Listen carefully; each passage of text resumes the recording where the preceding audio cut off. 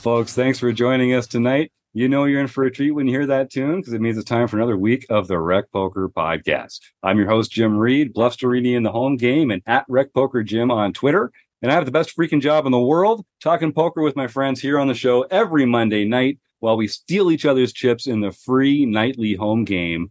Here at Rec Poker, we play for fun, but it's more fun when you win. So we study together, we play together, we celebrate together. And it all starts with a free membership at rec.poker, where all it takes to join is an email address and a smile.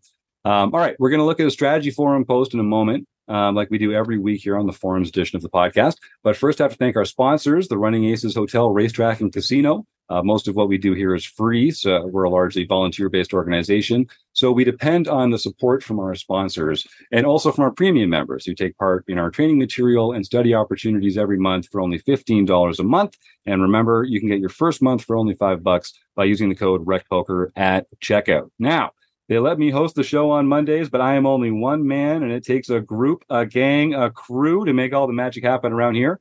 We call this group of wizards the Wrecking Crew. And if you want to learn more about me or the rest of the Wrecking Crew, you can head on over to rec.poker/crew, or you can listen up because you're going to meet a few of them right here on the air, starting with our own Kim Kilroy. I'm Kim Kilroy. I am Fergie56 in the home game. PetBet or PetBet33 on most platforms. Hi, I'm Mark, and you can find me under Mr. Bullet on the Wrecking Crew page. I'm Rob Washam, and you can find me as Rabman50 just about everywhere. I'm Taylor Moss. You can find me on Twitter at Taylor_Moss or as Gopherboy TJM in the Rec Poker home game. Well, thanks for joining us, everyone, tonight. This is some of mostly my highlight of the week, talking poker with this gang of wizards. We're going to be talking tonight about sort of the experience of getting to the final table in like a casino daily tournament. Taylor actually had a really deep run. No spoilers. Taylor had a fantastic deep run recently and wanted to sort of explain and sort of discuss some of the concepts, some of the factors that are on people's minds as ICM becomes more and more important and how we might adjust our play in those kind of circumstances. So Taylor, why don't you kind of take us through your experience and congratulations again on the nice finish the other day. Yeah, thank you. So, yeah, I think this is kind of from Rob. Rob was we were talking about this just beforehand, and Rob said, hey, talk to me about it. Like, what was it like? How did people behave? What were those other factors? And we're like, this would probably be a pretty good episode just to chat about all the different considerations, what we saw, what we've seen at other dailies. And I thought it was a great idea. So for me, it was a 75-person field tournament, so relatively small, and then a 10-person making the money situation, and then 9 making a final table. So we made the money just like slightly before.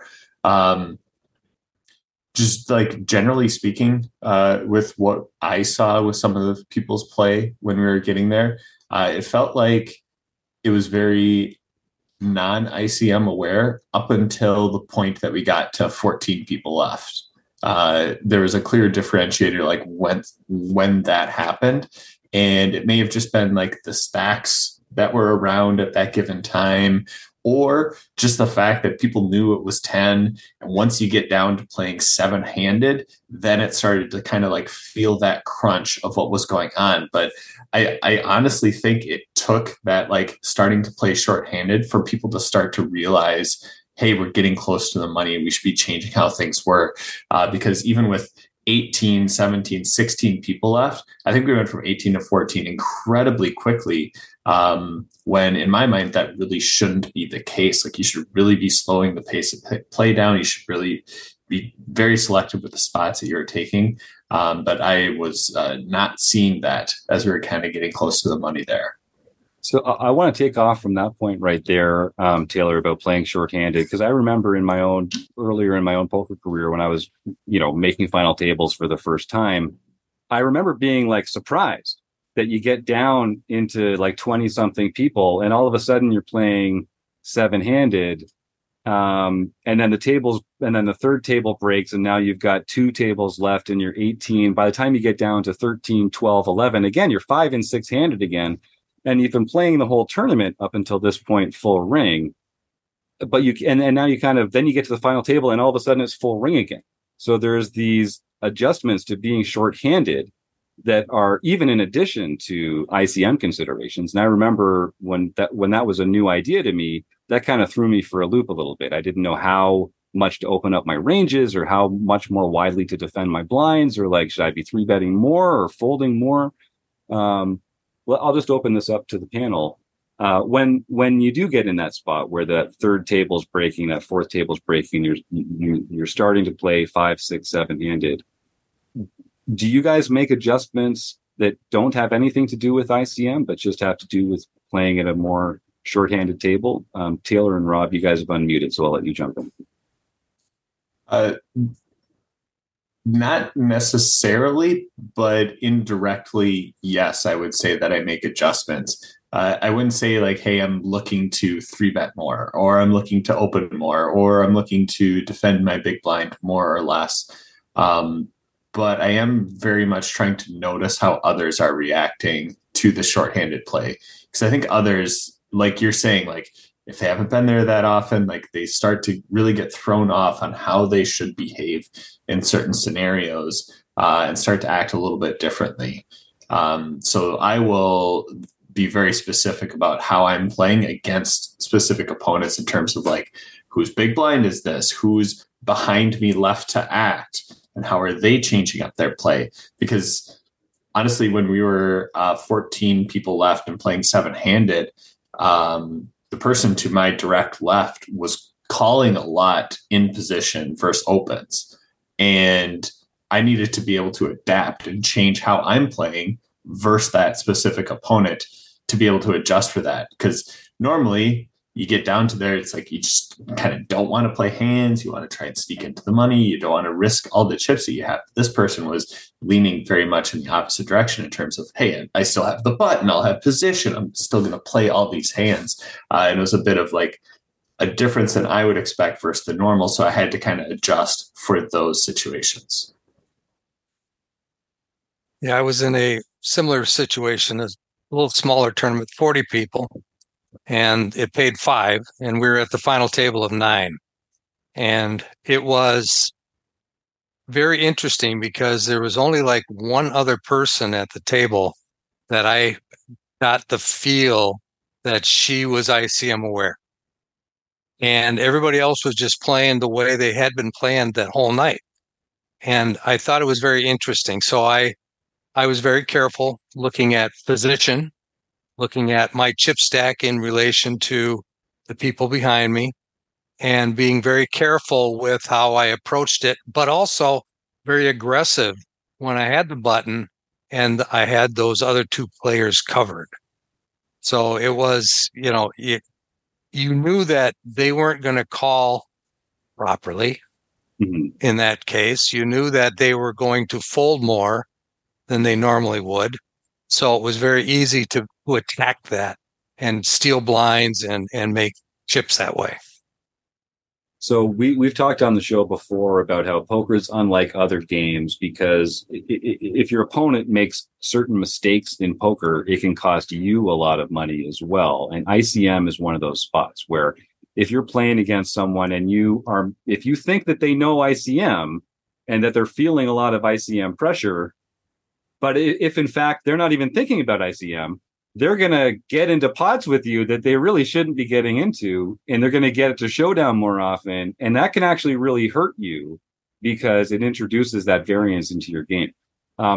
Mark, I'm kind of curious to hear your take on this a bit. You're a very experienced player. You've gotten to the final tables a lot. Like, how do you tell if a player is conscious about ICM or not? Like, how can you tell, is this person ICM aware, or are they going to make the kind of mistake that could drag me down with them by not playing in the correct way when it comes to spots like this?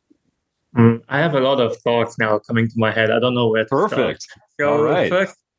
First thing is you were talking about a tournament size of 75 people, and there's a big difference between like smaller fields and bigger fields. Right, bigger fields would be 500 and upwards. and smaller fields would be 200 and lower. I think the biggest difference is once you play a smaller field, actually having chips or winning chips during those crucial ICM spots are so important because it can translate to a win. And when you have like 1,000 people field, like you actually have to squeak into the money. Like it's so important to cash because unless you have like a big stack, then you actually are incentivized to gamble, not to gamble, but to like confront another big stack. And actually, because doubling up against that person could guarantee you a deep run. Whereas like if you have 10 big blinds and you should just try to survive in a big field. So in a small field, if you have 10 big blinds, like there's no guarantee that the bubble is going to bust. So you have to do something. And like doing something or like playing more aggressively will translate into like a higher position at the final table. So that's like a big thing that most people are not aware of. Yeah, I like that. And it's true that in the bigger field tournaments, the bubble bursts a lot more quickly because people are being eliminated on more tables, right? Yes, think about it this way. So when you play a smaller field, like 2 tables, you only have like 2 tables where people can make mistakes. But if you have like 5,000 people playing entries, you will have like, I don't know how many people get paid, 600, and 600 divided by 10, let's just say 10, they will have like 60 tables. On each of those 60 tables, there is someone making mistakes. So it's really important to actually cash because, there are some spots where you're supposed to fold ace king, because like you doubling up from 10 to 20 big blinds, it's not going to guarantee the next pay jump. And the first pay jump is from 0 to like the min cash, which is huge. And then the next cash from the min cash to the next payout is like a couple $100. So you doubling up your stack will not even guarantee you like to get the next pay jump, right? Or like even if you double up from 10 to 20 big blinds, it doesn't mean that, let's say you get the min cash is 2,000. It doesn't mean that you will get a guaranteed $4,000 like cash, right? You might get 2,500, so it's not even really worth it. Yeah, like doubling your stack doesn't double your expectation of winning twice as much. Because I think I get that. Yeah. That's really interesting. So when it comes to a field size like this, a tournament series like this, when should we start feeling ICM pressure in a spot like this? 10 players get paid. Taylor, you unmuted there. Why don't you jump in? Yeah, I think Rob's talked about this in the past, and I also watched the same video that he talked about with this. But GTO Wizard, I think, put a video out a few months ago, and they were kind of talking about this and like how should you be changing your ranges based off of like the size of the field left. And I believe the answer in that was like a sizable difference in how well you do very early on to start adjusting for ice, like based off of the amount of field that's left. I believe it was like 50% of the field, or maybe even showed some signs at like 75% of the field. That's when you should start. But it's again, like small changes. But I think people just play, here's how I view the tournament. And then all of a sudden it's like, oh no, we're close to the money. Shift, play tight. And go after this, and like all those different types of things. So I think it's got to be way more gradual when you're looking at these types of things. Like you should be slowly tightening up ranges, potentially changing how you're playing against other bigger stacks, smaller stacks as you go through there. But if there's a third left in the field and you're not really like trying to become a little bit ICM aware, or how far are we away from potentially bagging, from potentially getting close to however many tables are left. I think that would be a mistake to not be making adjustments with like a third of the field left. Rob? Yeah, the I think the video you're talking about is on GTO Wizard. The minute somebody is eliminated from the tournament, ICM starts. Because prior to that, everybody has the same expectation, right? When you first start, everybody has the same number of chips. Everybody has the same part of the pot, so to speak. But as soon as somebody is eliminated, now that goes up. And as people are eliminated, it goes up and up. So what Taylor's saying is it's ICM is a gradual thing that goes throughout the whole tournament. And not a lot of people understand that. I think we watched Chris's deep dives lately. He's been talking about tournament stages of the tournament, where things change, where how you approach the tournament changes. And most recently we went through the accumulation phase, and that's usually when we got about halfway, right, where the blinds start really ramping up. Now you're trying to accumulate chips, and you're embracing variance because you need to get to the bubble, right? You don't want to go out you don't want to go into the bubble with no chips because you won't make it. So this is an accumulation, and you're willing to take variance. Well, then once you get past that and start getting close to the bubble, now ICM becomes a huge factor, and your ranges have to change. Your approach to the game has to change. You have to pay attention to who has you covered, who do you have covered, and those types of things come into play much more so as you get closer to the bubble. Yeah, definitely. Like stack size is one of those things that becomes much more important, and relative stack size to the other players at the table. Mark, you look like you've got something to add there. Yes, like in ICM situations, you basically don't want to flip. Right. But you want to be the first guy that is all in. Yes. So he has to call it off. So you never want to call it off. Unless you have a hand that dominates the hands that he's shoving with. So what are some good examples of that? Yeah, talk a little bit about what kind of hands those might be. So let's say you're on the button and you open ace-10 off, and the small blind goes all in. That's just a fold. Like, let's say it's for 20 big blinds. Sure. Like, in most situations, it's a fold because the small blind will never go all in with a hand that is worse than ace-10. Unless he's like a really good pro, then he will shove some other ace-X. But like, I don't see it in casino, like in live games where people just shove like an ace-deuce suited. Like, I just don't see that, right? Sure. And then even like if you think he shoves ace-deuce suited are only 4 combos, and those do not make up for the 16 combos of ace-king off, ace-queen off, ace-jack off. So even if you know he's shoving those like ace-deuce suited to ace-5 suited, whatever, it's not enough. So you have to find other hands that you dominate, because he's shoving pairs and you're flipping against pairs, and you're dominated by the ace-X region. So you have to find way more combos. So ace-10 off would be a fold. Like the first call would be like ace-queen off, where you actually dominate ace-jack off, and then maybe he shoves king-queen. So you actually have to think about, do you dominate any hands that he's shoving? And it does not account for the suited variation.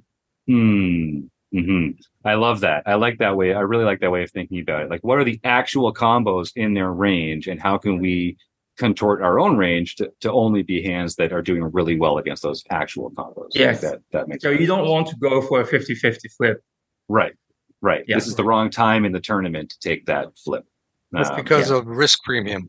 You need a higher equity. Your hand needs to have higher equity to make that call than it would be earlier in the tournament, where it's more of a chip EV situation.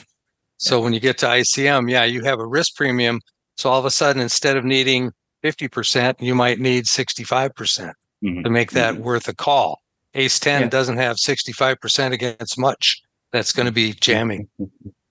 Yeah, I like that. Yeah. So And we talked about sort of how the two biggest ICM events in the tournament are typically the cash bubble and then the final table or one of the latter events near the final table. So I'll ask Taylor and Rob similarly to what I asked Mark earlier. What signs can you get? What actions can the other people at the table display to you that make you think, oh, this person is ICM aware, or oh, this person is not ICM aware? What are some of the things that they do that give you that impression, Taylor? Mm-hmm. Yeah, there are some very key ones that you can pick up on.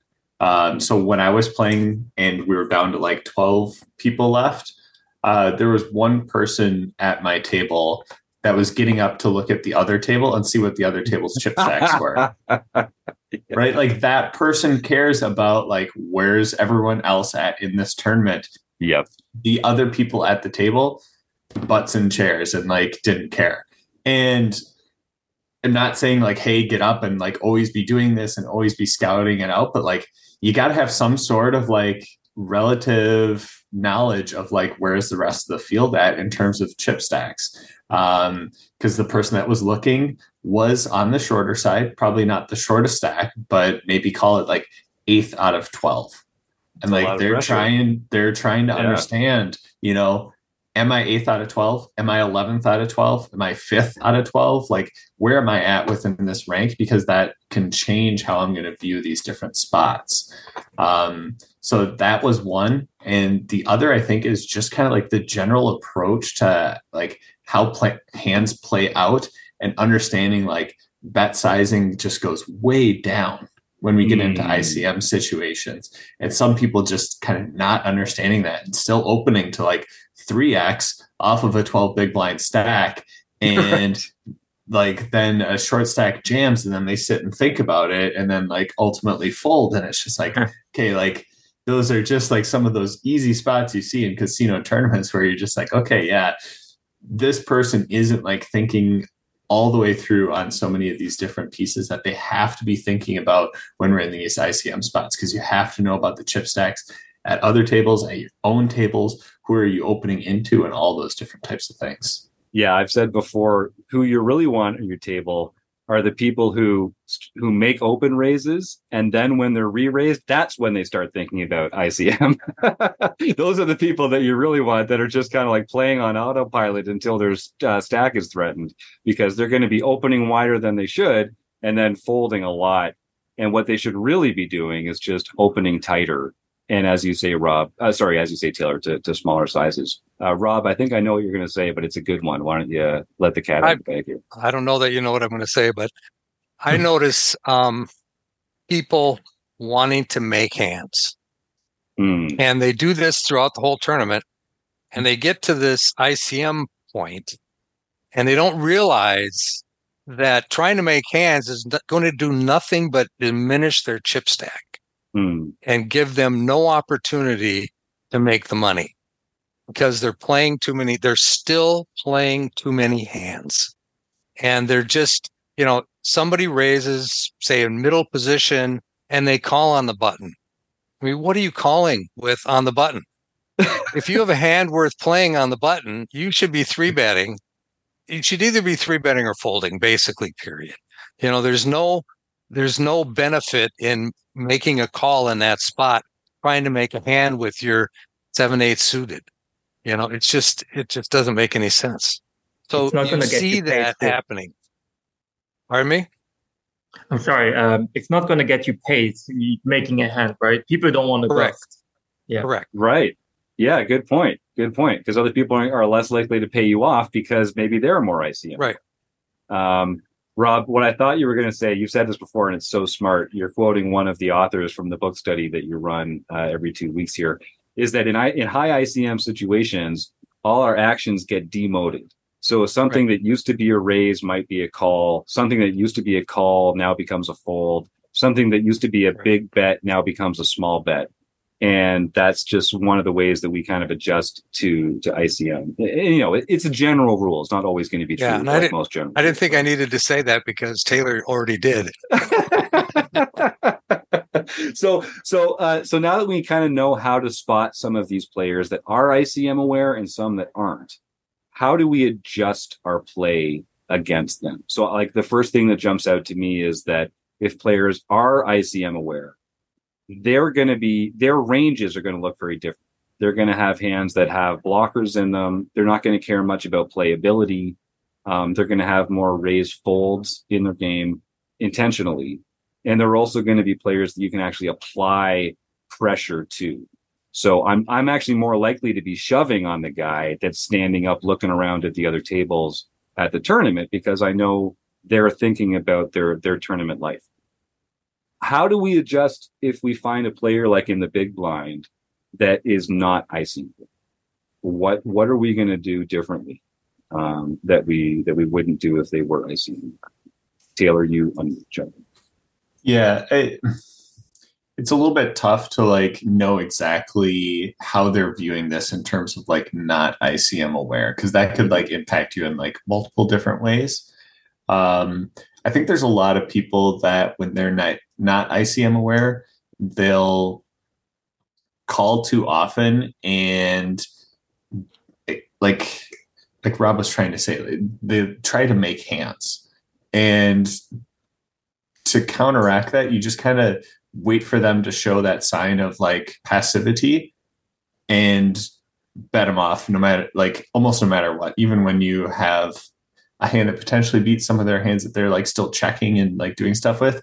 Sometimes just helps to like just keep applying pressure versus those players and just keep forcing them to try to put in chips. And when they don't make hands, get out of there. And when they are calling you, when you're trying to apply pressure, generally speaking, it means they made some sort of like made hand. And then you decide, where am I at within my spectrum? Do I have a strong made hand? I'm going to continue to value bet, because you may continue to value bet thinner than you would versus another opponent, because another opponent may call you way tighter than they would. So you can go, top pair, middle kicker, and just go for 3 streets with them, because they're not going to fold second pair. Whereas other players that are very ICM aware, they're not going to give you too much with second pair or anything like that. So you probably don't want to keep firing top pair weak kicker into them. So it's a matter of like trying to understand where are they at with how they're viewing hands, and then how do you need to change your behaviors to kind of counteract in your favor. I love that. Rob, do you have something? Yeah, I was going to kind of reiterate the same thing. I think you play strong against the player, because there's players that are not ICM aware that will call every big blind no matter what. Right, they'll always call on a big blind because that's what they do. And they're not ICM aware, so they're just going to call. And you play aggressive against them until you see them call or raise. And then you make your evaluation. Then if they're raising, they've got something, because they're playing very passively normally, right? Yeah. So if they're calling a big bet, well, you shouldn't be making a big bet to start with, because you're ICM aware. But if they're calling a bet at all, that means they generally have something. And unless you have something, you better not keep pursuing it, because you're never going to get them to fold. You're never going to, unless you have a good hand that you're willing to put more chips in. Otherwise, just, take your lumps. If they happen to catch something, so be it. Don't make it worse by putting more chips in. Yeah, don't compound that error. I like it, because they've already narrowed their range. They've already strengthened their range by calling in the first place. So all that air has already folded. And don't try and get them to fold a hand, because they didn't drive all the way here to fold a hand. All right, Taylor, you had something else there, I think? Yeah, another good one that I use quite frequently is let people bluff into you that aren't ICM aware. How often do you see it where a hand goes raise and then someone defends? A flop comes out and it goes check, bet, call. Turn goes check, check. And then on the river, that out of position player leads in to the other person because they showed weakness on the turn. Absolutely. And it happens all the time. how should those situations like play out when you're in ICM, different types of spots? Like you don't want to be like thin value betting. You don't want to be leading too much on the river, but there's a lot of players that just know like that rhythm and they showed weakness.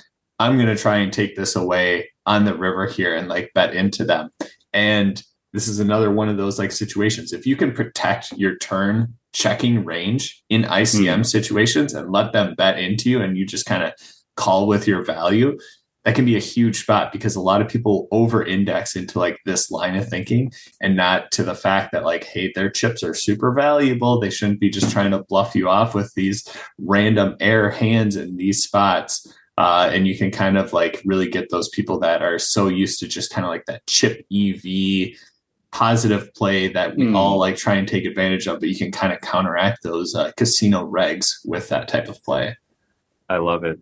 Next week, we're going to talk about one of the hands that Taylor played at the final table of this tournament. But before we leave today, Kim or Mark, do either of you have any other thoughts on this sort of subject?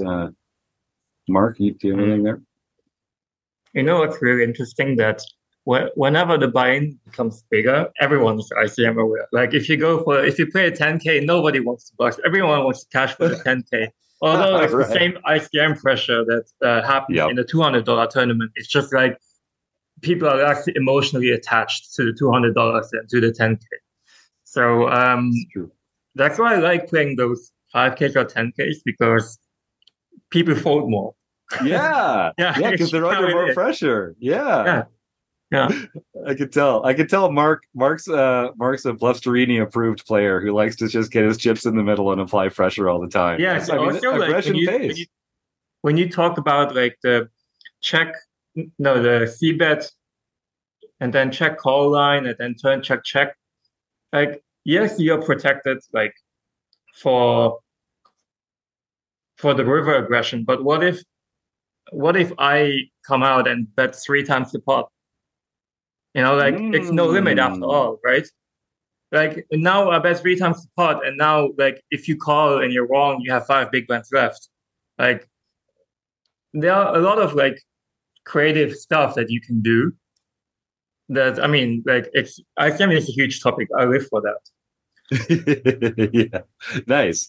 Yeah, so we'll actually probably have another episode sometime soon, just talking about that specifically. But yeah, and I think one of the things that makes these casino dailies a little more predictable is that I think there are fewer players who are going to lead 3x pot on the river, and so you can you don't have to tailor your. But you could do that, right? Yeah, if anybody does that to you, fold immediately because they got it.